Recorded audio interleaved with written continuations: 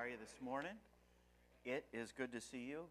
Much more beautiful day this morning than yesterday morning. You know, when you're from up north and you go south this time of year, you think, man, I'm gonna put my tank top, my shorts, my running shoes in my bag, and man, I'm gonna have a good time and enjoy. It's colder here than Rochester, New York, I think. Actually, yesterday the difference in temperature was about 6 degrees from Atlanta to 600 miles north. So it was pretty cool here, but it's great to see the sunshine. It warms up the day. I don't care what the outside temperature is. If the sun is out, it makes it feel much, much warmer. Hope you had a wonderful night's sleep. And as Pastor Joe has already said, we got some notes in the back. They are the same notes. In fact, I'm going to teach the same thing because most people are stupid and don't get it the first time. No, I'm just kidding. No, I'm looking at this crowd and I think I need to stay a couple extra days is what I need, is maybe teach it 3 or 4 times, right? Okay. No. So anyway, I wanted to simplify it. I didn't know who I was working with technology-wise. I wanted to simplify it, put all the notes out there. I'm going to pick up today, do a brief review in case you came in this morning, a brief review of what we did yesterday, and we'll follow the notes that you have. We've given you a space on them to jot anything that I say that might be intelligent. You can put it in the margin over there. Most of you will leave with blank pieces of paper, I'm sure, but there, just in case I say something that's worth writing down, there is a space to do that. I apologize that I'm leaving today, and when I was asked to do this, which was a long time ago now for me, it wasn't years, but it was months ago, I made my arrangements. I try to do things well in advance, and I had another meeting that was supposed to start tomorrow, a missions conference, and so I was trying to, juggle all the times and everything, and I told Pastor Joe, I can't stay for Wednesday and Wednesday night. I've made a commitment already to be at this other church to start a missions conference on Wednesday night. Well, anyway, that pastor, after I made all these arrangements, they changed it and pushed it back to start Sunday. So I could have stayed, but I'm leaving. I didn't want to go through changing all the things that I've done, and I do have a home and would like to go home and see my family. So I'll be leaving. I'm going to listen to Sam this morning, and then someone's going to take me to the airport. So don't think that I got mad, upset, that I got fed up with being around you people. I have enjoyed myself thoroughly, and I always learn more than I teach. There's no question about that. And then being around such wonderful people and having a good time, having some laughs, and sharing maybe some sad stories too. It always does me well, does me good. So let me pray, and we'll dig in, all right? Father, thank you for the privilege and opportunity again to stand here and share some things with these folks that, first of all, they're biblical in the truth, I believe, and then maybe some experiences and some illustrations from my own life that I think just reinforce what the Bible already says to be true. So we're here to learn about discipleship, to be better disciples and better disciplers. So that's our goal this morning, and we ask for the help and guidance and wisdom and direction of the Holy Spirit of God. In Jesus' name we do pray. Amen. Thank you, Pastor, for the opportunity to be here Sunday morning and to speak, and for a nice place to stay. A lot of you are staying at the Hampton Inn. It worked out really well for me. Enjoyed it. And morning talks at 6:30 with some of you guys that get up before noon. And so we've had some good time there. But thank you for everything, Pastor, and for the people of this church. We're talking about the rewards of discipleship. Let me say a couple important things, and if you get these and get up and walk out, you'll get probably the most important thing that I could say. And that is the rewards of discipleship are people. People are the rewards of discipleship. They're the people that you have an impact or influence on. And we're all, whether we like it or not, we're all discipling all the time. When people find out you're a Christian, you are now in the spotlight. Particularly when new believers come along and they're trying to figure out what they're supposed to be, what they're supposed to do, and they don't know enough to read the Bible yet to find out what they're supposed to be, so they start looking around at Christians and in mimicking, parroting what they see there, and trying to be more Christ-like by following the leadership of other people. So we're all discipling, whether we're doing it formally, officially, or not. But the rewards of it basically is the people. 2 Timothy 2:2 is the rewards of discipleship, the people that we impact and we influence.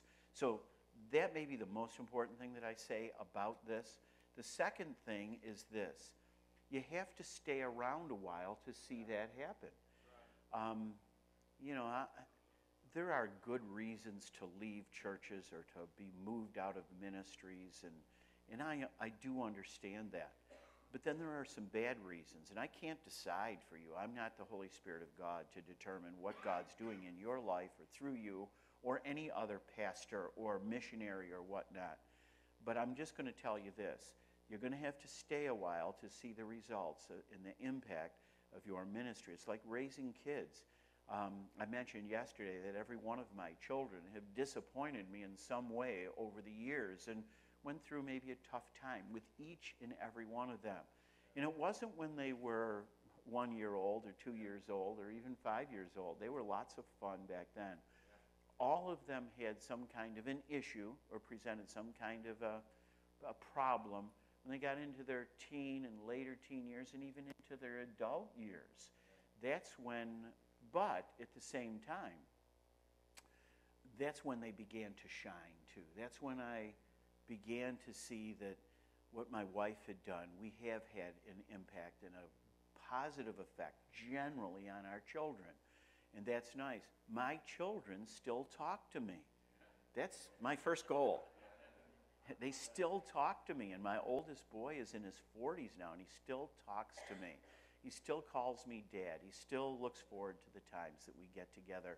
And I think all of my children are that way today. And boy, that's a wonderful thing. As you get older, your children and your grandchildren become almost the centerpiece of your life, other than your ministry and your relationship with God.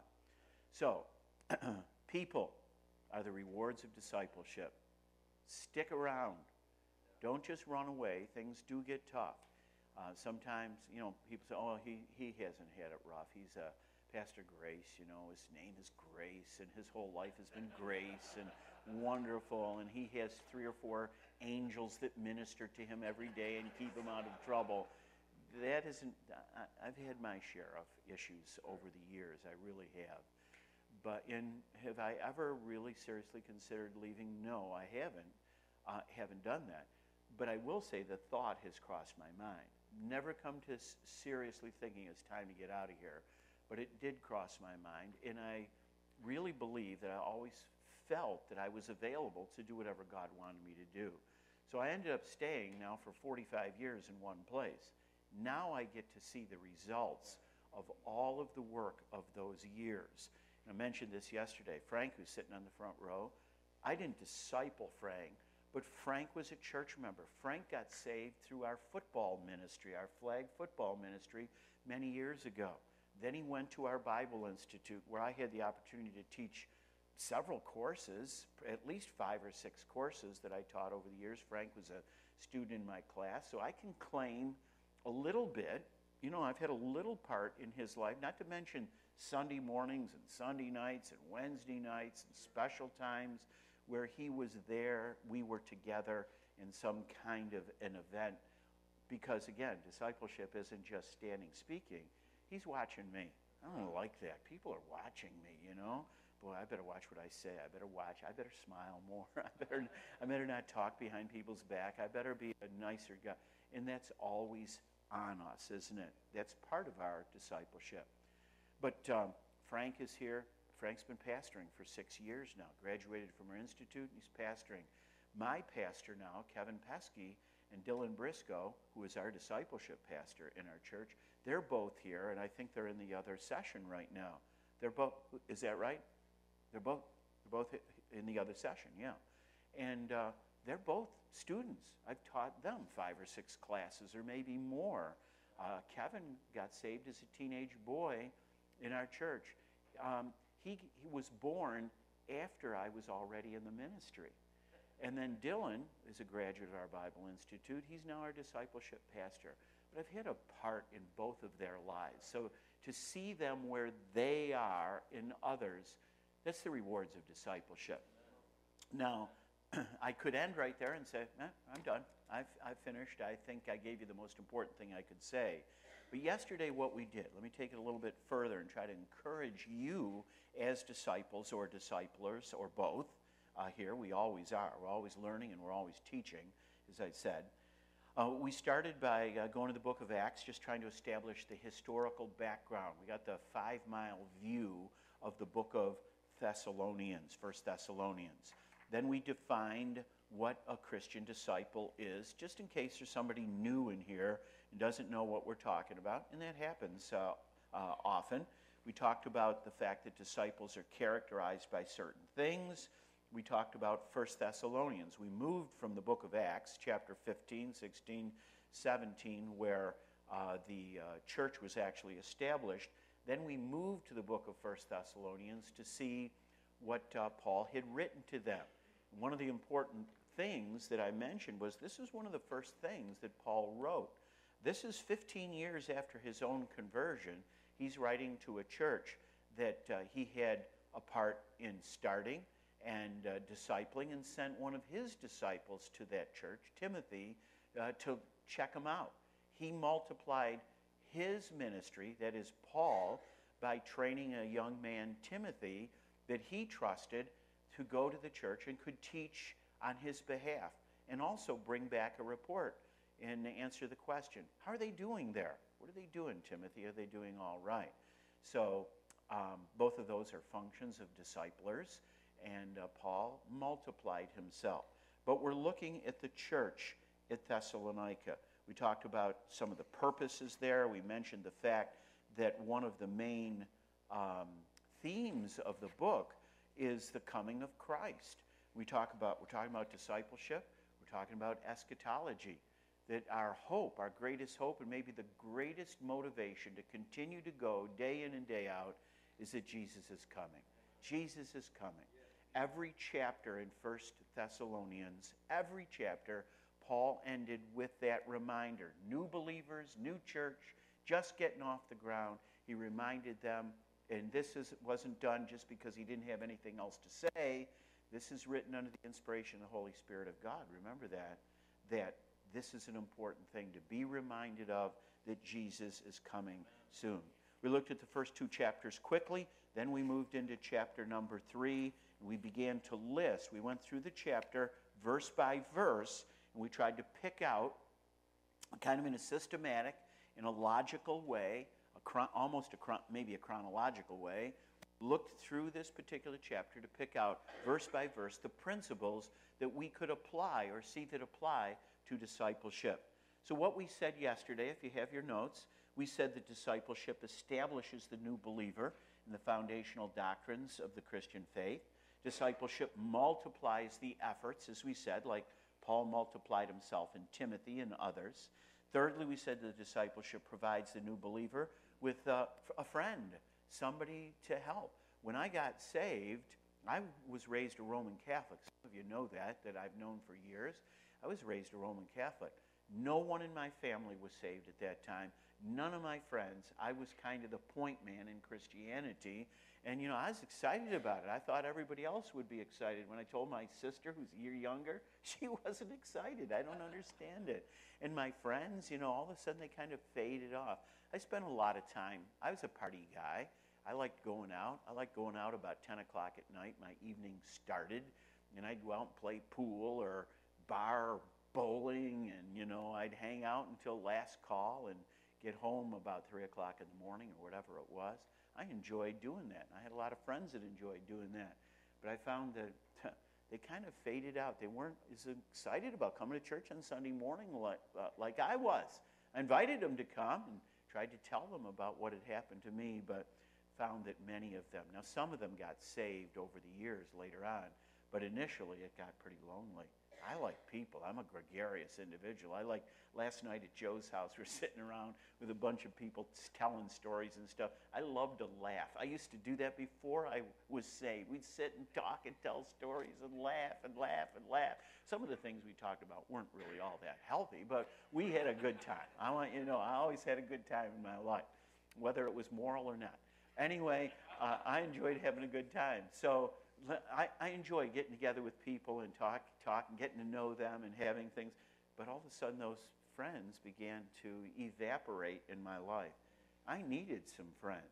And people at the church that I pastored and have been at for all those years took my wife and I under their wings, so to speak, the proverbial wings.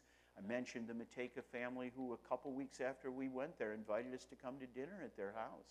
That's important. That's important.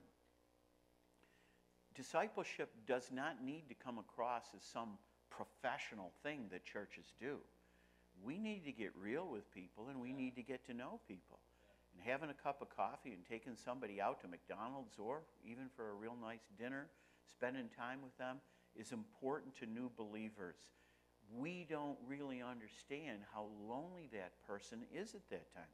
We don't meet new people and say, boy, am I glad I got new friends. I'm the loneliest guy on the planet. I'm sure glad you people that I don't even know any of your names have come along to enrich my life. We don't say that. We don't want people to know that we're inferior. We don't want people to know that we're lonely. We don't want people to know that we have needs. I don't have any needs. Your church is lucky to have me. I've got everything together, and your church is better already because I'm sitting in this pew.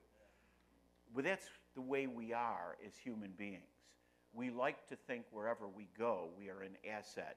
And unfortunately, people who are newly saved are great liabilities, aren't they? As one pastor was known to do, as people came forward at membership in their church, he'd say, may I introduce to you our two newest problems? Now, I don't know how many people stayed after that introduction, but he would say that. And there is such a truth, because people come into the church, rarely do they come in as great assets to the church, unless they've been saved a while and they got it together. Most people, like me and my wife, we came in as liabilities. We're going to cost you people something to build us up and to train up. So, I won't spend, that's an illustration on something I said yesterday. So here we go. Let's skip down to number 9. That's I think we finished 8 yesterday. Number 9, the discipler provides encouragement to help the new believer to stand fast in the Lord. That's verse 8 in 1 Thessalonians chapter 3. Encouragement. Everybody needs encouragement. Encouragement comes oftentimes in the form of hope. When people are down, and it's going to get better. And you have a book that says how it's going to get better. Do you ever study all the better things in the book of Proverbs? Take the word better and look it up in your concordance and just run it through the book of Proverbs. I like to think that one of my main responsibilities as a pastor, as a Christian, as a discipler, is to help people just be better.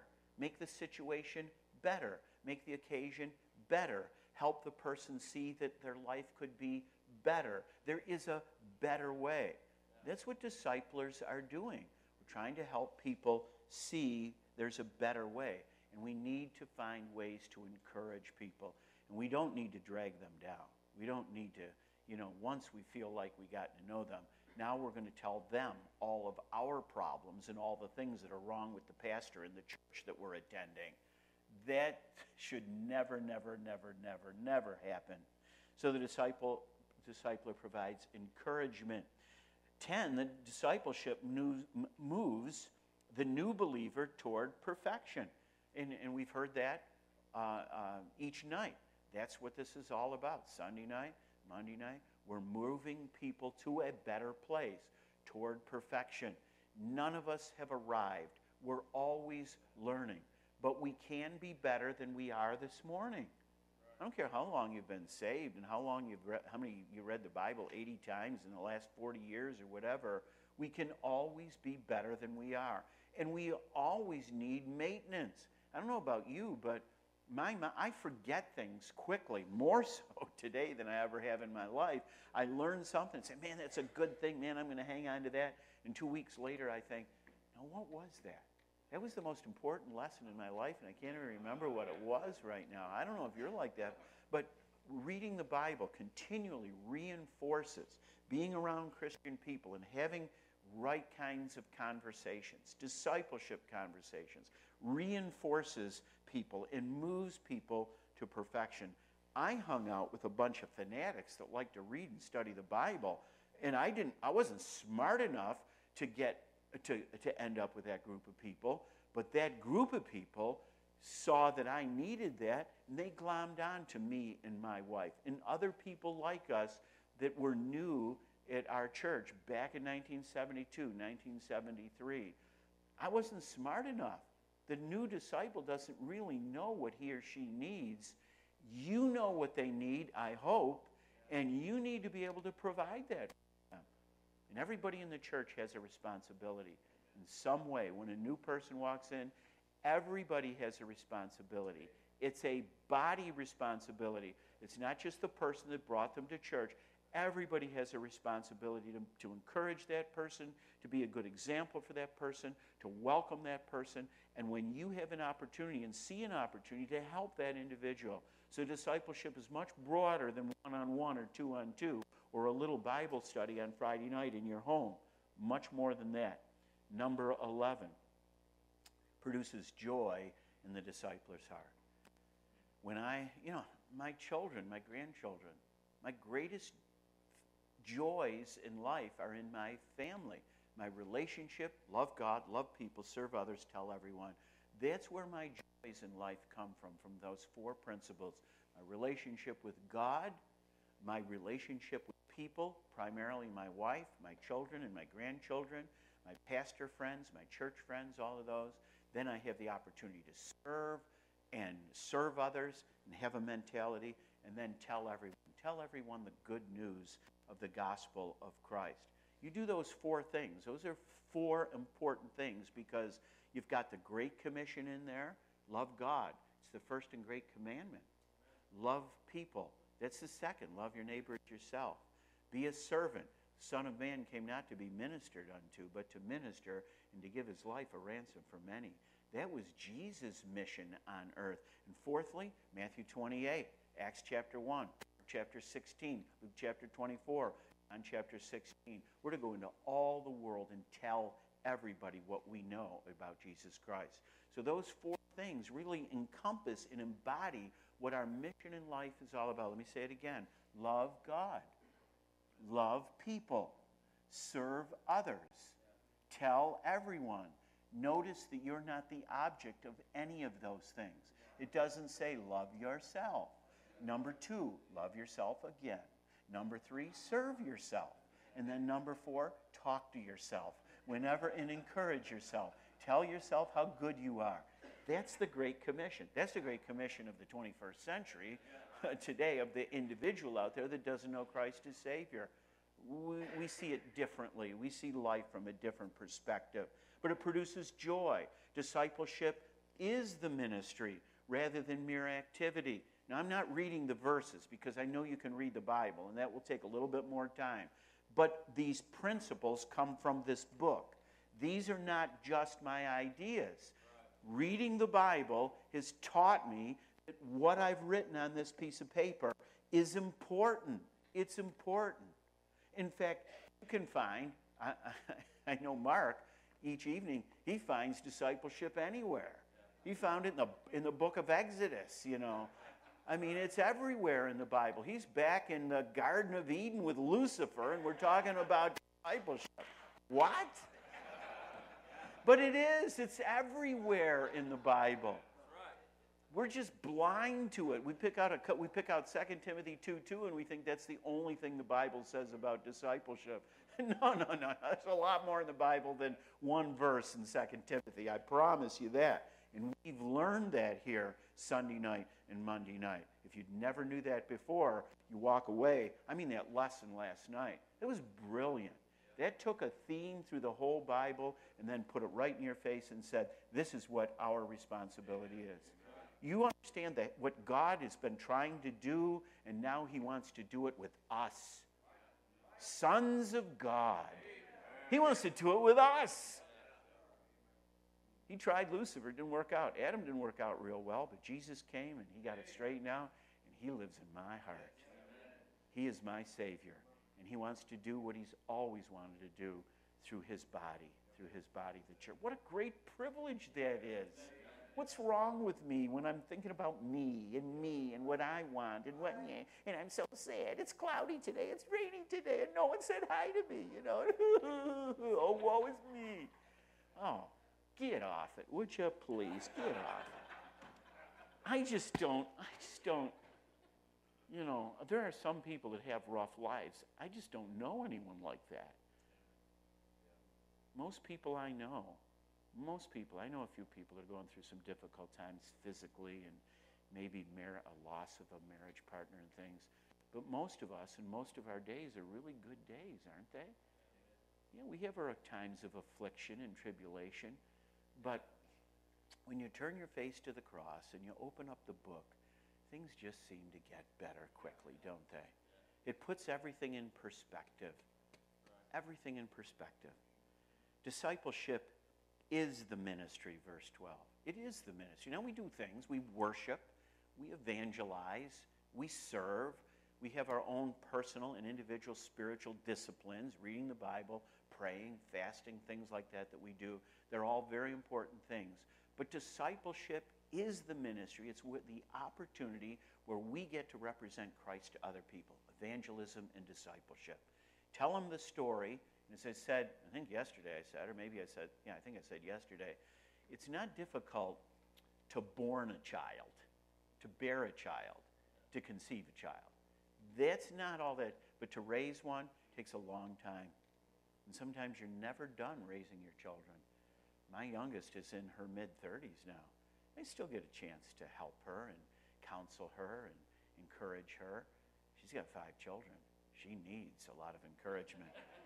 And I'm glad she does, because they're my grandchildren. I can send them home anytime I want to. But we love them. We really do. It's a great part of life, great time of life. 13, discipleship provides a new believer with a living, breathing picture, an example of what a Christian should be. We're always on duty. You may be discipling, Ann or Mary or Tony or Bob, but there are other people that are watching you disciple them. You're not just discipling Tony or Ann or Bob or whoever it might be. You're discipling everybody around you. They're watching you. It provides a new believer with a living, breathing picture, an example.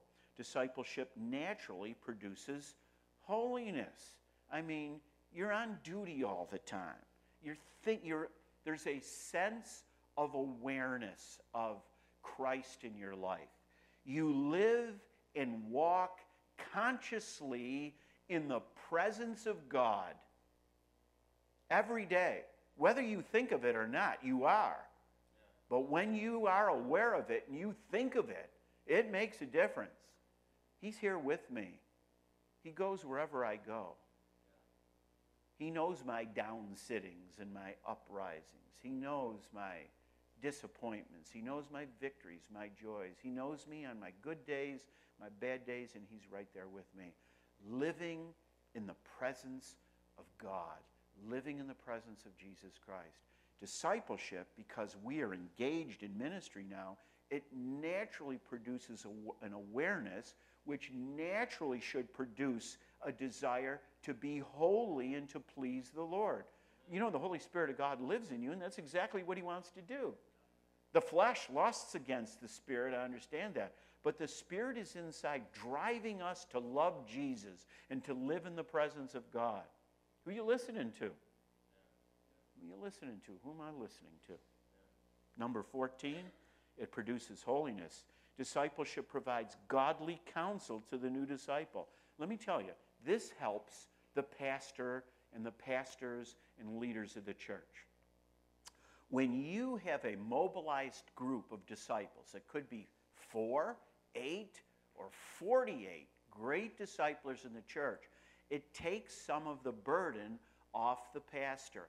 As a pastor, I've had people ask me, I think, just about everything for my advice, for my guidance and counsel. Like, it's 1 o'clock in the morning. My phone rings. I pick it up. Hello? I'm not really joyful. Hello? Hello, Pastor? This is so-and-so. Are you watching television right now? Is that a question? Are you really at? Yeah, there's this program on, and they said this, and I wanted to know what you thought about what they said. That's a true story. Now, that fellow was murdered the following day. I don't know who killed him, but...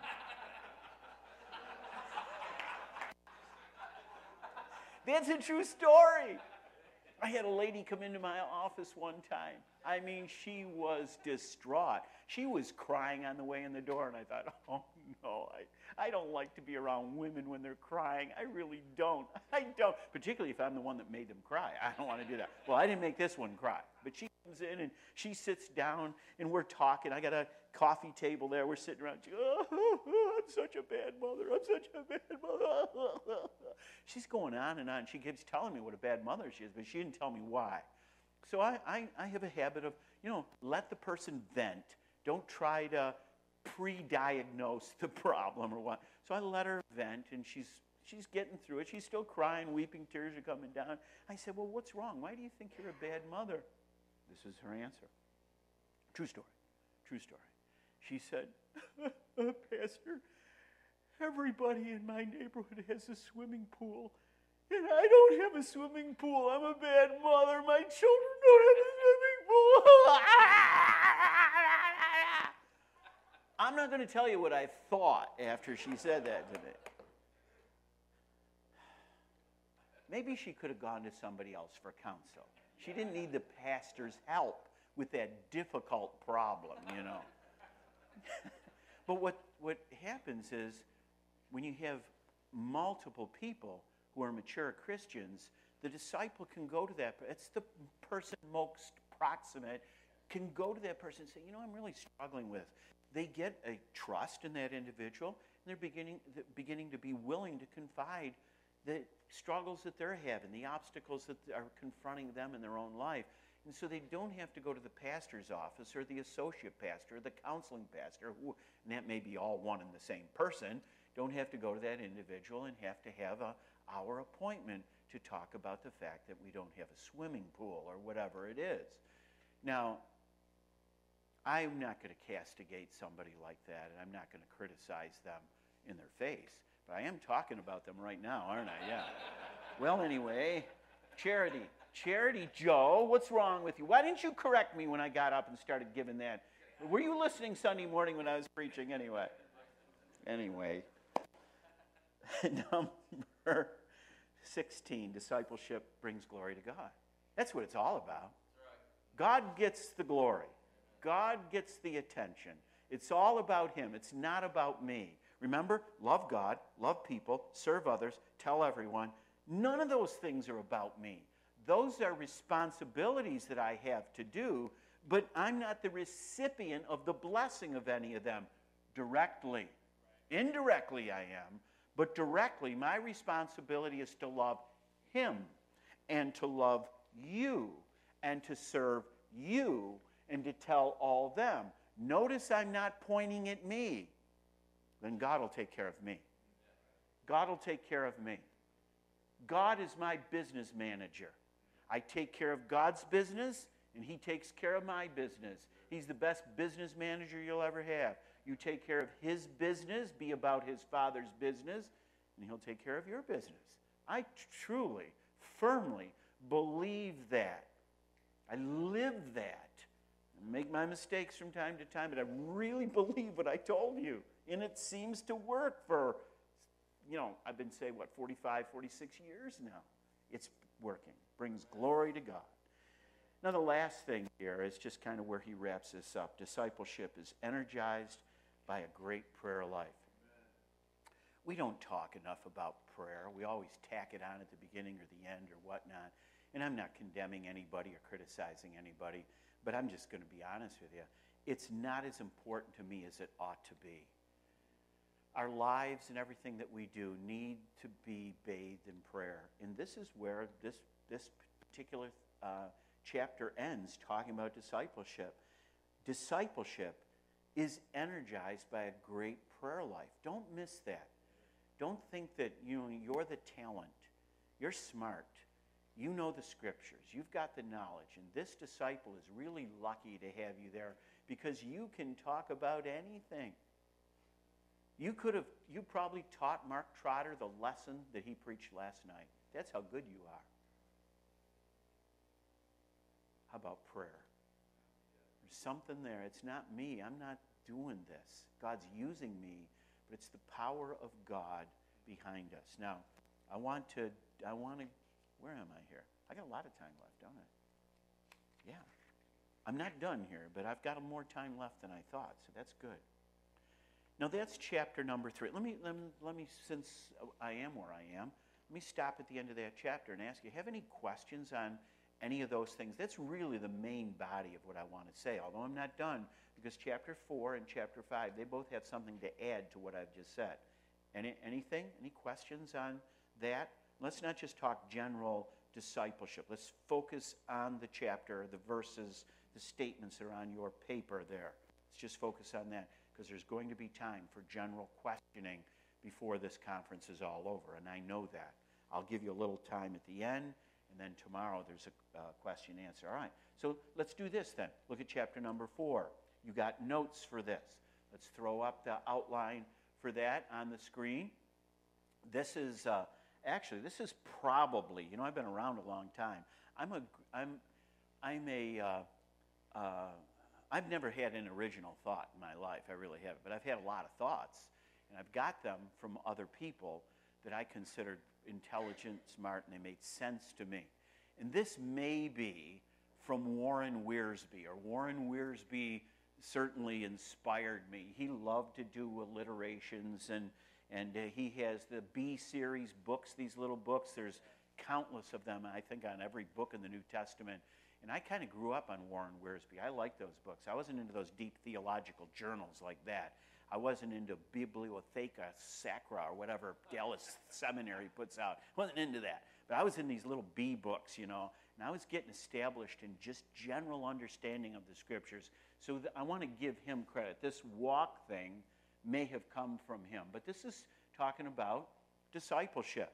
So Paul continues in chapter number 4 about discipleship and these elements. And I like alliteration. I think Mark Trotter likes alliteration too. I've noticed that. But I do like alliteration because it helps me remember things. And here in chapter number 4, we can see these are kind of results. These are things that he's encouraging. After all of the things he's said in chapter 3, he says, now, you need to walk in holiness. As a discipler, you shouldn't be afraid. You're not perfect, but you shouldn't be afraid to say, this is what you should do humbly. This is what you should do. Don't just give them the text, give them the principle, give them the point to read it for themselves. But you need to bring these conversations you have to some kind of conclusion. It's like an invitation in a sermon. I mean, at the end of the sermon, the pastor has made maybe a main point or 2 or 3 main points. He comes to the end, he kind of reviews what he said, and then he says, now this is what I think you need to do. Now you may take something else from the sermon, but this has been the main point of what I've been saying. And I hope you'll take it home, and I hope you, as I will, take something from this and do something about it. So that's what Paul's doing. He says, now, you know all this stuff? Now, we need to be holy. He's already mentioned that in chapter 3. You need to be holy. And if you need a definition of that, we've got 8 verses in there. We can learn something about what holiness is. You need to be loving. By this shall all men know that you are my disciples, that you have love one for another. That's the only way, I think, from what I read in the scriptures, that lost people can really identify the true church of God, the true body of Christ. It's not because you have a King James Bible. It's not because you tithe. It's not because you get up on Sunday morning and go to Sunday school and church and Sunday night and Wednesday night and visitation Thursday night, et cetera, et cetera, et cetera. And your neighbors go, man, there's real Christians there. look at that guy goes to visitation on Thursday night. I just hope he doesn't visit my house on Thursday night. That's all. So how do lost people know? What is the greatest tool for evangelism that a church has? The greatest tool is having the right relationship with each other within the body, loving one another. Billy Wood, in starting his church, named the church One Baptist. Together, oneness. There's only one way you can do that, and that is by having true and genuine love for one another. And there's no doubt, I don't have to talk to Billy or ask him any questions. I know that's behind the name that's on his church, Oneness. And he knows better than I that that's going to be achieved by love. So walk in love.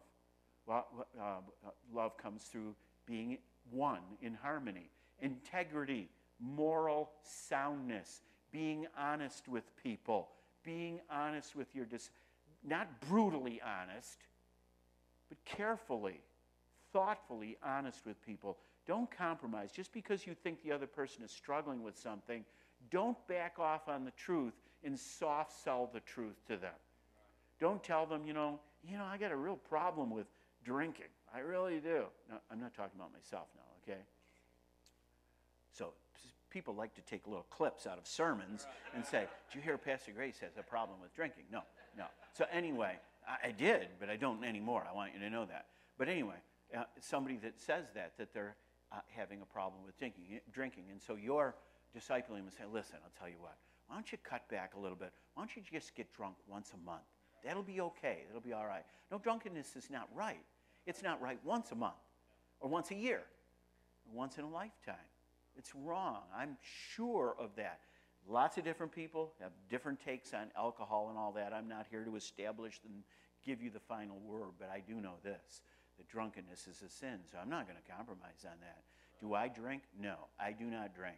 I drank a lifetime worth of alcohol before I was 25 years of age. I got my lifetime supply taken care of. I don't drink. No. So if you think I'm compromising even what I'm saying, no, not for me, not good for me. I remember arguing with my father when I first got saved, trying to win him to Christ. We're both sitting there drinking. I'm half in the bag trying to win my father to Christ. I'm thinking. One night I was sitting home and I'm reading my New Testament. I got a beer in my right hand and I got a New Testament in my left hand and I'm reading along there, and this is a true story. A voice, not audible, said, these two things don't go together. Amen. Who said that? And I thought, yeah. And that was the last day I drank. That was the last time I drank. I said, that's it. I don't need this anymore. I don't need to do this anymore. I'm saying be honest with people. So when people get into that and they talk about alcohol, I say, let me tell you, I'm not going to be the one. I'll give you some verses that I think are very strong against alcohol. I know why people attempt to justify it. I understand that. And there's points there that they can make with that. But let me tell you my own experience. I don't need it. I don't need it. And I can tell you my experience in life is drinking did not help me to be holy, ever. It helped me to be very loose and very unholy. So I know that. I have nothing to do with that. Honesty. So I'll be honest with people. And my positions and things in the Bible, they're my positions. It's where I'm convinced and what I think right now. But, even last night, Mark changed my whole mind about Satan and who he is now. I think he's a bad guy. I thought he's pretty... No, I'm just kidding you all. Hope. I said this yesterday. Hope. Everybody needs hope. When people walk out of my office or out of my life and I've had an opportunity to try to influence them, hope, hope, hope. I want you to have hope. And there is hope for a better life, for a better situation. There is hope. Let me give you some illustrations, some examples, some scriptures that will show you that. That's all part of discipling people. Then chapter number 5. These are some interesting things. These are some things that discipleship in the Word of God does for us. What do we get? This is chapter 5. I've given you the statements and the verses. In chapter number 5, Paul compares compares two things, two opposites. What discipleship does, it takes a person who is ignorant and brings them knowledge. Now, I know knowledge puffs up. It's not the most important thing, but you've got to have knowledge. You know, grow in the grace and in the knowledge of our Lord and Savior, Jesus Christ. And I'd say that the grace is probably a little bit more important than the knowledge, but the grace comes from having knowledge of what the Bible says. So they work in tandem one with another. But verses 1 and 2 compare, what's the result of discipleship? Your disciple is going to move from ignorance to knowledge. They're going to move from surprise, you know, what's going on, to a spirit of expectancy, getting back to the eschatology. An expectancy. Man, when I first got saved and people talked about the rapture and Christ coming, I mean, every time I walked outside, I looked up into the clouds and was looking for the formation that would be the perfect formation for Jesus to come back on. By the way, still do that every now and then. Don't lose that, because he is coming. He is coming. Oh, you know, it's been a long time. He ain't come yet. Well, it's closer today than it was that long time ago when you first started looking. He's coming. And we know from the Bible, not from George Grace, but we know from the Bible that Paul emphasized that in every chapter of this book. He ended every chapter with the encouragement, don't forget, Jesus is coming. It's the greatest motivation that any Christian have. I moved from darkness, a complete idiot, to kind of a mild idiot now. I have some light in my life now, so I know some things. But I was I can't believe how stupid I was. But then I look around at other people and I go, you know, I was just like them, and they're just like me. When I was 20 years old, I thought everybody should be like me. I really did. I couldn't understand why people would like things that I didn't like, or didn't like things that I like. What's wrong with them? I like to play golf. And people say, oh, you go out there and hit that little white ball around. What's wrong with you? You need a therapist. Golf is the greatest thing on the planet. I love to play golf, and I did love to play golf. Couldn't understand anybody that wouldn't want to play golf or eat tacos or steak sandwiches slathered with butter. How could someone not like something like that? You know, what's wrong with you? I see people eating grass and weeds in restaurants. What's wrong with you? What are you eating that stuff for? Don't you know there's meat on the menu here? But this way, I really thought that way. It sounds funny now. You say, oh, yeah. Oh, he's speaking sarcastically. I wasn't then. I was serious, man. Drunkenness to sobriety. For George Grace, literally. Literally. I never got arrested for DWI. But I should have. There were times that I woke up in the morning and I don't even know how I got home.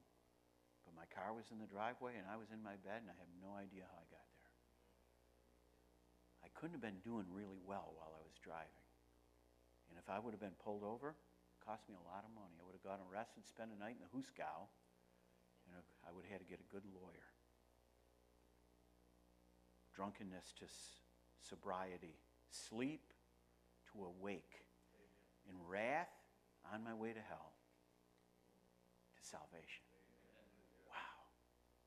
Made so much sense. My biggest obstacle was works.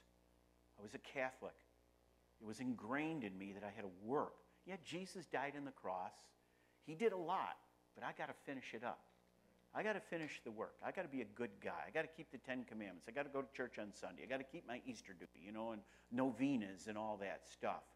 Got to do that, and I'll be okay. As long as I don't rob a bank or murder somebody, I'll probably make it. At least I'll get to purgatory and burn there for 500 years, and then I'll get into heaven. Something like that, I'll make it. And then when I understood, for by grace, not me, for by grace are you saved through faith, and that not of yourselves. It's the gift of God, not of works, lest any man should boast. When I read that, I just didn't understand it because of all that I had learned previous to that. But when I got it, the lights came on, and I said, I'm ready. What do I need to do? I bowed my head, I bowed my heart, I bowed my knee, and I trusted Jesus Christ as my Savior. Discipleship reminds the disciple, you have moved from a position of wrath, of disobedience, a child of the devil, You moved into the kingdom of light, a child of God, a son of God. Wow. What a privilege that is. So all of that is part of discipleship, I think. Now, I'm still got a lot of time. This is terrible, Well, it really is. Most preachers don't have enough time, but I got plenty of time. Thank you for all the time. So I've got some things here. Why don't you take the next slide? These were things that I threw in, and not that one. Let's move on beyond that. Let's see what else you got there. What does that one say? It says keys. Yeah, this might answer some questions. So I'm going to move past 1 Thessalonians. These are some things that I just want to say, and maybe people would ask questions. I don't want you to misunderstand. Discipleship is a process. It's not a destination. It's not a place we arrive at and say, oh, I'm done. I've made it. I finally got there. No. Secondly, the process will not occur without strong leadership from the senior pastor. Now, I didn't say that he has to do it all. I'm just simply saying he has to be the chief cheerleader in the church. Now, you can hire somebody, or you can find a layperson to be the administrator and the person that organizes it and helps develop the people and develop the system, whatever that system is. You can do that. But that does not absolve the pastor of the responsibility to be the chief cheerleader. People need to hear it. You need to establish a discipleship culture in your church where everybody is training the person that will replace him. You are leaving. And if you're serving in the ministry in any capacity, somebody's going to have to take your place. Now, your job may be very simple, and you've already got people who could do what you do. But they still might not do it as well as you do. You should be discipling that person, and not necessarily just in Scripture in the sense that you go through some of the things we've talked about here, but you need to show them how to do the work too, and talk about the practical ins and outs of how to do that. That's what I'm doing right now. Do I have a scripture for this? I could probably dig one. I can find a scripture for everything in the Bible. Eventually, doesn't mean it's the right one, but I could find one. But the process will not occur without strong leadership. That just makes sense. That's logic. I'm sure I could find that principle somewhere in the Bible. The church's ministry focus must be streamlined to prioritize and support it. Sometimes we get so many things going on, discipleship gets choked out. Like a beautiful flower in a weed bed, the flower gets choked out by all the other things. Lots of good things going on in the church, but should they? Is it your business? And if you're doing things that aren't your business, you probably ought to get rid of them anyway. And they're going to take resources away from your discipleship ministry, people, money, and time. And discipleship ought to be evangelism and discipleship. Worship, evangelism, and discipleship ought to be the most important things that are going on, and obviously serving in the body also. So the church's ministry focus, the process must have a simple but intelligent plan. If you make it too complicated, people, they get discouraged. It has to be. It's nice to actually have a path on the back wall of your church. Some of you guys do. This is where you started the day you walked in the church. You are here. And this is where we want you to go. We want you to go to the new attenders class, the new believers class, whatever you call it. This is the way, and it's spelled out in a logical, oh, okay, this is what I should do, yeah. And then everybody should talk about that. Have you been to the new members, the new believers, whatever? Have you been to the Discipleship 1? Have you been to the Cost of Discipleship class? Have you been there? People ought to be encouraging everybody, because then it becomes the thing to do. And everybody does it. That's the way human beings are. Well, everybody's doing it. Well, they do bad things because everybody's doing it. You know what? They can do good things because everybody's doing it. It's not a bad place to be. Man, everybody's involved in discipleship. Why? Because they're just a bunch of copycats. They just do what everybody else does. Well, that's a good thing to do. Do that. That may not be the best reason to do it, but at least they're doing it. Hopefully they'll get the right motive later on. So, we got number 5, 6, 7, and 8, I think. And I'm done with this, and one more thing to say. The discipleship ministry must have a dedicated leader and a facilitator. I didn't say it has to be the pastor. It probably can't be the pastor, although it may have to be in your church, because you don't have anybody that's got the mentality, the discipleship philosophy down to be this person. But somebody needs to mind the store. Somebody has to do it. We have a fella, and he's here this week. When a person walks in and we get that person's name, he tracks them. He tracks them.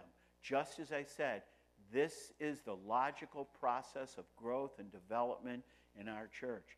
And he has their name, their address, their contact information, and he continually gets back to them to invite them to the next step from wherever they are, to the next step before they ever get involved in discipleship. But once they are in discipleship, he's on his radar. Somebody needs to do that. So many people fall through the cracks. We heard yesterday from Sam, 10 people start discipleship and 9 drop out. Sometimes we don't even know who the people were that dropped out. Well, they dropped out, so we throw their card away, Do we have a record of who they are? How do you know 9 out of 10 dropped out if you don't keep records? Well, it's a good guess. Yeah, you're doing a lot of guessing. Like, yeah, I think we had between 2,000 and 3,000 on Sunday morning in attendance. Yeah, 2,000 and 3,000. Somewhere in between 2,000 and 3,000 you had. You're guessing. You don't guess at your checkbook, do you? You guess at your paycheck? You read every number there and make sure they're all there when you cash the check. We need to make sure that we administrate, we care for people, and we'll take care of them. We'll track them. Go to school on other discipleship examples and models. We don't have the perfect. In fact, we're in a process of changing some of ours. It's been pretty much the same for a long time. We have a new pastor. He's got maybe different perspectives. Doesn't mean he has a different philosophy of ministry, but he wants to do things in a different way. Sometimes things just need to be changed to get people's attention. Shake it up, man. Shake it up. Some people say, well, if it ain't broke, don't change it. No, I think sometimes things need to be broken to get people's attention. It doesn't mean to do it in an inferior way, but some things need to be broken to do it again in a way to get people's attention afresh and anew. Because people get burned out. No matter how right it is, they get burned out. My wife, every year, she has this birthday. I'm sick and tired of buying birthday gifts and birthday cards and celebrate. I got to take her out to dinner. Now, no one in here has ever thought like that. Well, I got to get my wife a gift. If I don't, I'll never hear the end of it. What a great motive to buy your wife a birthday present. You're burnt out on being a nice guy to your wife or to your children or whatever it is. It's just human nature. That happens in discipleship. People get burnt out. It is the right thing to do. It's always the right thing to do. Do it. Even if you get burnt out, it's the right thing to do, and there will be a reward in it. But nonetheless, we do get burnt out and we become complacent. So we have to keep stirring the coals, don't we, of discipleship. Be prepared that that's going to happen. And what is your approach? What is your strategy? What's your plan for when people start getting burned out? And try to keep them from being burned out. But they're going to get burned out. Somebody will. What are you going to do with them? How are you going to re-encourage them? And be structured and flexible. Grace and truth. I picked that up in 1989. My life, I want to be graceful and truthful. Graceful first, but in the end, I'm going to be truthful. If I can't be graceful any longer, you're going to get the truth, and you may not like it. That's the way I was with my kids. I don't hear my kids fighting or doing something wrong. I walk in, and, I shoot first and ask question later. I don't do that with my kids. You don't do that with your disciple. You don't do that with anybody. You better know what you're doing. If you're going to be in a leadership or disciplinary position, you be graceful as long as you can. Then you have to tell people the truth. Grace and truth. So be flexible in that. Do I have one more slide? I think I do. Enemies of this. I don't even have to tell you anything. Time, lack of motivation. I'm retired now. You know what I'm afraid of? I'm afraid I'm going to get lazy. I really am. I was a workaholic for years and years and years. So now I'm doing meditation. I sit down and just do deep breathing exercises to get over my anxiety from 40 years of ministry. Don't breathe. Take any more than 12 breaths a minute.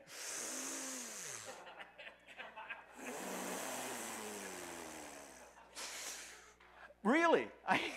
You think I'm kidding? I'm trying to slow down, but I'm afraid I might slow down too quickly and I might like it. Don't ask me to do nothing. I ain't doing nothing. All I need is $5 in my pocket, a McDonald's cheeseburger, and I'm okay. Leave me alone. Cultural and demographic differences, they present their challenges. Discipleship is not a quick fix mentality. You know that.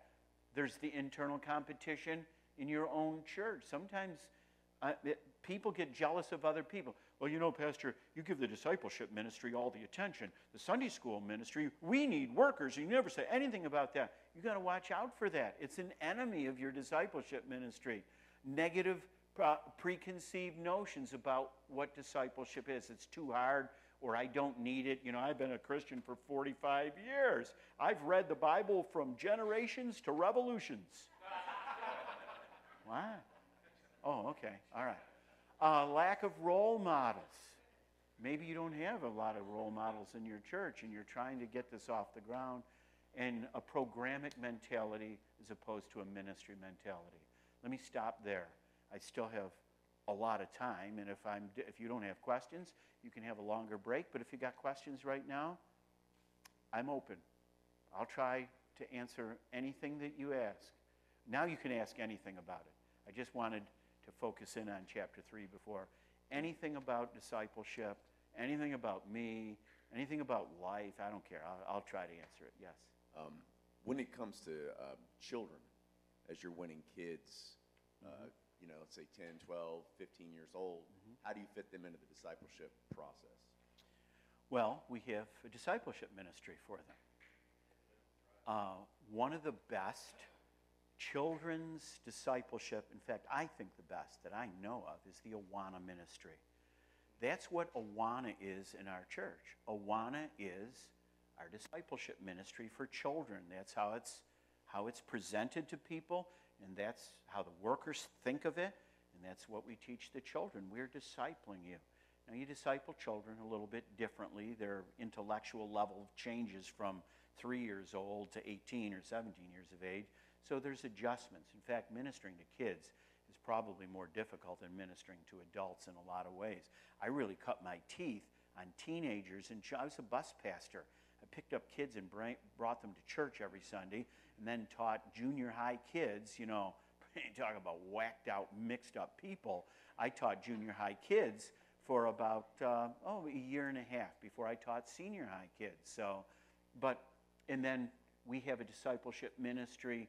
They meet on Wednesday night. Some of them are broken up into one-on-ones and one-on-twos, but they are broken up into small groups on Wednesday night where a leader takes that small group and then disciples maybe 5 teenage girls, 5 teenage boys or something like that. So it still goes on in a different form, okay?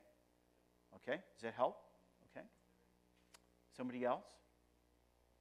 Somebody else? You mentioned guarding against burnout in your discipleship ministry. What have you experienced that has been successful in helping to prevent or then to encourage and help people who are burning out? Sometimes you feel like I feel. You ever seen the juggler that spins the plates on the end of the stick? And he puts the plate on there and he puts it up, puts it on the table, and he does the next one. He runs to the end, and then he hopes to get to the end to get the 10th plate spinning. But by the time the 10th plate's spinning, the first plate is going, wow, wow, and he runs back down.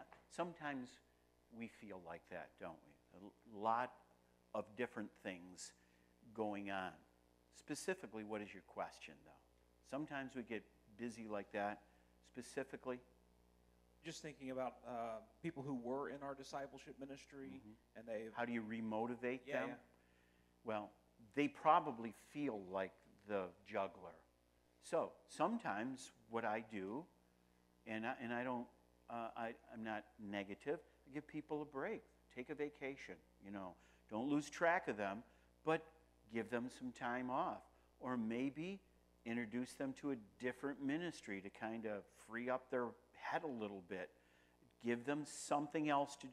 Don't take them out of the ministry. If you give them a vacation, make sure you know when they're coming back. Give them a 96-hour leave. Make sure they need to be back in 96 hours back on duty, or 3 or 4 weeks, or whatever it is. I think the greatest motivation force is that the pastor, again, talks about it and does it himself. Talks about it positively and does it himself. He doesn't come to the pulpit and go, you know, I'm discipling too. I'm totally exhausted. You people that feel like me, I understand. Frankly, I'm quitting. But I expect, it's all right, I'll take a pay cut. I'll take 10% off my pay. I ain't doing this anymore. This is just wearing me out. But you people should do it, okay? All right? Any questions? Bye. I'm going. By the way, I'm going down the aisle, out into the parking lot, and I'm going home. I don't want to talk to anybody now. You know. So it needs to be promoted over and over. It needs to be important. We do it not because we like it. We do it not because it's fun and games. We do it because it's the right thing to do. Well, I don't want to buy my wife a birthday present. Okay, don't. See how you like it. See what happens. Well, why do I do it? The base reason, the worst motivation for me is because it's the right thing to do. So we're going to do it. Even if people drop out, I'm doing it. I'm going to do the right. I'm going to live for Jesus even if everybody drops out. I hope I have, by the grace of God, the spiritual sustenance to be able to do that. So again, go back to the pastor, go back to whoever the administrator is. Those people need to be hyper positive. And if you have to give somebody a break, give them a break, but don't forget them, because they may take a break forever. You know, I felt like doing that sometimes. You know, I'd like to take a break forever from this, all right? I hope that helps. There's other things. Just talking with people, I think in a conversation with other pastors or other Christians, you'd come up with a lot of ideas of how you, maybe you have a discipleship dinner night where you treat them special. You buy them dinner, and give them the results. This is what we're doing. This is how. So you reinvigorate by a great report or whatnot. There's lots of things, lots of ways. Any way you would motivate a person can be used to motivate disciples who are getting burned out. Somebody else? Anybody else? Okay. All right. I have enjoyed being here. Got some extra time. You're going to get maybe 8 or 9 extra minutes here. That's another cup of coffee and another trip to the bathroom, okay? So, but let me pray with you and for you before I'm done. And again, I want to thank you. This has been a wonderful time for me. It really has been. It's been good for me to be here, to be with you, to meet new people, to see old friends and renew acquaintances. It's been a blessing. And to listen to the teaching and preaching that I desperately need. I'm going to be sitting on the front row listening to Sam. I love listening to Sam. I love listening to Mark. You brought in, other than myself, you brought in some good speakers here this week. I appreciate it, and I've been ministered to. I want you to know that. Father, you're so good to us. Oh, yeah, we have bad days. We have bad moments, bad times. But most days, most hours, most moments are really, really good. In fact, we say it often. We don't really know how good we have it. We are rich. We're wealthy in Jesus. Lord, and we thank you for that. Look at the friends. I mean, how many people in this world can really look around and have a trust and a camaraderie and go to a place in another city and be there for 2 minutes and feel like you're home again?